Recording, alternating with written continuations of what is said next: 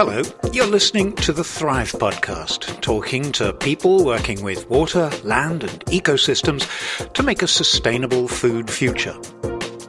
Today, we bring you another episode recorded at World Water Week in Stockholm, where people gather every year to discuss all aspects of water. One of the abiding topics is the whole question of water rights, who gets what and what they can do with it. And that's what we're going to hear about. Before that, though, let's start with some statistics on large-scale leasing of agricultural land. According to the World Watch Institute, in the past 15 years, land about the size of Japan, 36 million hectares, has been bought or leased by foreign entities, most of it for agriculture. And what's that got to do with water rights? When you set out to lease land, you are indirectly leasing water as well. Timothy Williams is Director for Africa at IMI, the International Water Management Institute, which leads the Water, Land and Ecosystems Research Program of CGIAR. He and his colleagues have been studying the implications of large-scale land acquisitions in sub-Saharan Africa. What we found out is that in most cases, investors as well as land owners, be it the states or private families, talk first and foremost about the land itself without referring to the way the water resources will be exploited as part of the agricultural production. And in a sense, this creates all sorts of problems. It creates problems for other water users because if a large multinational company comes in, leases about 100,000 hectares and produce a water-thirsty crop like rice or sugarcane on that land, obviously the amount of water extraction and withdrawal will be huge, and that will have consequences for other small-scale users in the basins. So that's why it's important that as land leases are being considered at the outset, it's also very important to take into consideration how water is going to be utilized. Why, though? You can't actually grow anything without water, so why is it that water isn't part of the contract to lease land? Because water is not considered as an economic good, it's supposed to be free and is always available. So people tend to overlook that, whereas land is pretty quantifiable thing. And you can say, okay, I have this hectare of land, but you don't even know the amount of water available underneath that land. So it tends to be forgotten and neglected. That's one area in which water rights are being forgotten and neglected. And we'll come back to large-scale land acquisition. But there was another event in Stockholm that seems to have forgotten about some aspects of water rights, a discussion of a report on water for food security and nutrition prepared by the high-level panel of experts for the UN's Committee on World Food Security. Alan Nicol, theme leader on governance, gender and poverty at IMI, is very familiar with the report, and he summarised its message on water and food security. And the report's really trying to say, there are ways and means we can address this issue. We can produce more food, but we need to produce it in a more equitable manner. We need to increase our attention to poverty reduction within this process. We need to improve the governance of resources. We need to increase the capacity to produce without impacting on ecosystems detrimentally. I think the report has contributed to the debate. In some ways, it's a wish list. So Alan Nicol is impressed?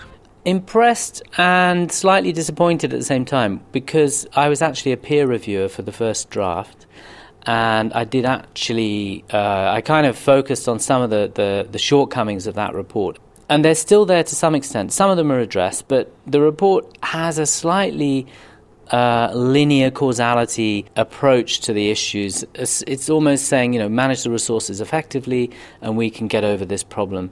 So understanding how the political economy of the food markets and systems and trade systems globally drives demand for water, and unpacking that a little bit more and saying, well, we have to tweak these systems in order to overcome some of the major challenges on food, on water supplies. For instance, the trade-offs between agricultural water use, domestic water supplies, groundwater abstraction, groundwater depletion, water quality impacts, ecosystem impacts, etc. All of which is crucially bound up in water rights. Who gets what and how do they use it? And a new kind of water right, at least to me. Embedded in the report is a discussion of the right to water for food production. Where is that idea in this bigger picture, and why has it been slightly shunted aside when it could be a really important contribution to global debates?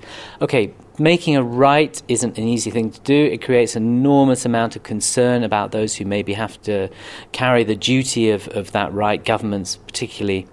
The statement made is very important because it's got a very pro-poor, very distributional focus, and that is to say, everyone has a right to be able to produce the food they need to essentially survive, if not to thrive and flourish.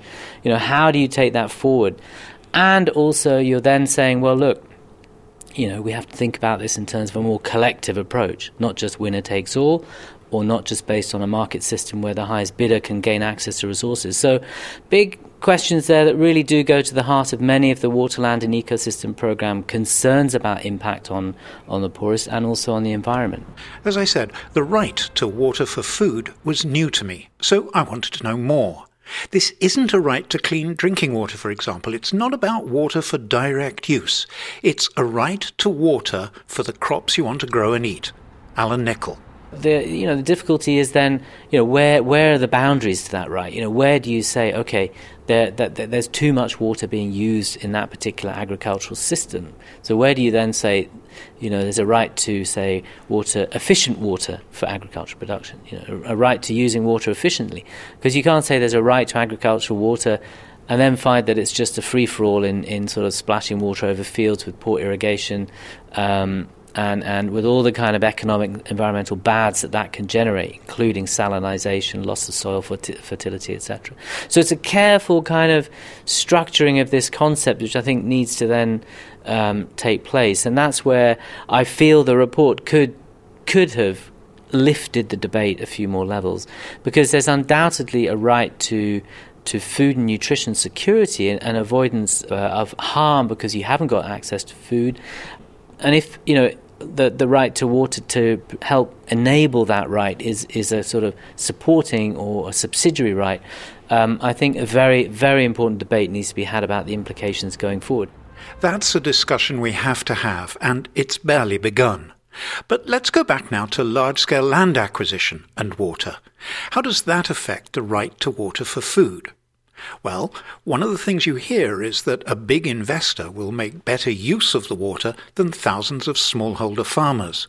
If that's true, it may be because large-scale agriculture can afford to invest in good irrigation equipment. However, from the point of view of food and nutrition security, it might be better to invest in smallholder farmers.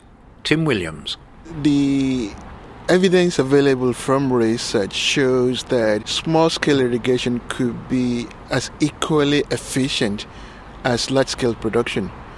But in terms of productivity or efficiency defined as output per unit area, there is evidence that small farms may even outperform large-scale farms, depending on the level of effort put into it. So it's not always the case that large-scale agriculture is good.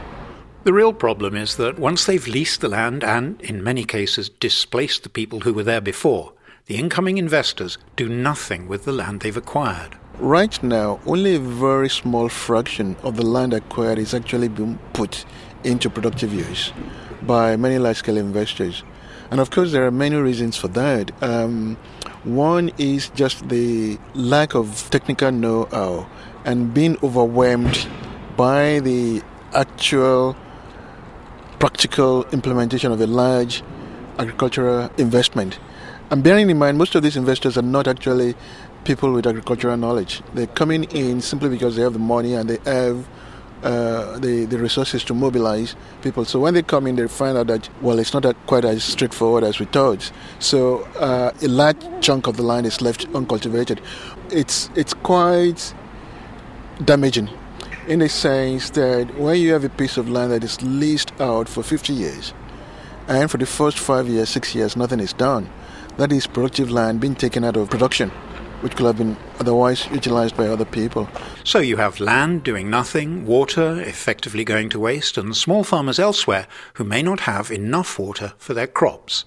Is there anything that can be done? In principle, it depends on how the land is acquired. If the land is acquired through the state, there is a possibility, because in some of the contracts we've seen, there's always a clause that although the lease is given for a given period of time, say 25 years or 50 years, midway or along the line, they could come back and say, let's review the performance of this investment. In cases where land is acquired through private landowners, it's a foregone deal. Unless the government intervenes, it's almost impossible to renegotiate. One of the things that Tim Williams' research has made clear is that there needs to be a lot more openness and transparency about large-scale leasing, so people know what's going on and can think about water as well as land. Because as far as growing things is concerned, land without water is useless. But how to get people to pay more attention to water for food and nutrition security? Alan Nichols says a different set of water rights has already shown the way. I think take a leaf out of the water and sanitation world. That's my feeling. Because, the 1980s was the decade of water and sanitation, the UN decade. Slogan water for all. Of course, there wasn't water and sanitation for all because the UN and everyone else realised that the problem was, well, it was exacerbated by the debt crisis, but it was also a problem of turning rhetoric into realities, right? WASH became a kind of household term for doing something important in development to prevent disease transmission, to prevent child diarrheal deaths, etc., morbidity, mortality. WASH became the key concept. WASH, in case you missed it, stands for Water, Sanitation and Hygiene, which is clever stuff. And it did prove to be a great rallying cry. In agricultural water, there isn't an equivalent. And so you have this disparate community of people concerned about irrigation, small-scale irrigation, large-scale, etc., about rainwater harvesting, about, all these different areas. What I think is important is to take this narrative or conceptualize a narrative that generates a movement for change. So, at the end of the meeting, I mentioned this idea of water-smart agriculture.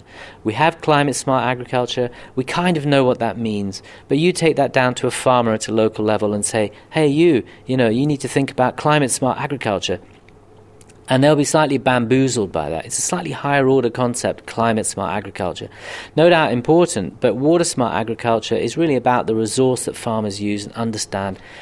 Efficient use, effective use, using more water where that can disproportionately improve their food security, for example. The water-smart agriculture idea, I think, is one way of conceptualizing agricultural water and possibly turning it into a movement for change. There's definitely a need for something like WASH for water and agriculture. But to me, water-smart agriculture sounds a bit too much like climate-smart agriculture to be much use. But maybe that something will focus on the intrinsic value of water. As Tim Williams said, people treat water as if it's free for the taking. Give it a value, and people start to take it seriously. And ironically enough, large-scale land acquisition might make it easier to put a price on water. Well, that's the crux of the matter, really. If you neglect water, you are indirectly saying it doesn't have any value. If I come in as a large-scale investor cultivating 50,000 hectares of land, growing rice or sugarcane, obviously I will have to put in irrigation systems. There will be abstracting water in large volumes. And that means that unless I have a system to value the volume of water you're taking, you can take as much as you like, and that is going to be to the detriment of someone else within the watershed, within the basin. So the good thing about large-scale investment is it's far easier to put in meters to measure the amount of water they're using than if you have 1,000 small-scale farmers spread all over the place. That would be difficult to measure how they use water. So the fact that water pricing or water valuation is also politically sensitive means that governments need to put in place pragmatic and politically feasible measures to ensure that you institute the kind of pricing model that allows you to be able to measure the trade-offs between efficiency and equity. You want the large-scale producer to use water efficiently, but you also want to make sure that you can, if you like, subsidize small-scale farmers, which is the wrong word, or maybe not the proper word, but to be able to ensure that since their utilization is far, far lower than that of the large-scale investor, that you subsidize the cost of supplying water to them. Let's just call it differential pricing. Differential pricing, that's the right word. Yeah. Yes, differential pricing system that can allow you to have a measure of efficiency as well as equity in the use of water. Tim Williams, ending this episode of the Thrive podcast on water rights. My thanks to him and to Alan Nicol for taking the time to talk to me. And we've got some exciting news about the podcast. We're now listed in the iTunes directory, which makes it much easier for you to subscribe. You can do it from iTunes or in your favourite podcatcher app. Just search for Thrive and select the one from the CGIAR research programme on water, land and ecosystems. You can find out more on our website at wle.cgiar.com/thrive. You can also leave a comment on the website or tweet us using the hashtag ThrivePodcast. We'd love to hear from you. That's all for this episode. Until the next time, from me, Jeremy Cherfas, producer of the Thrive Podcast, thanks for listening.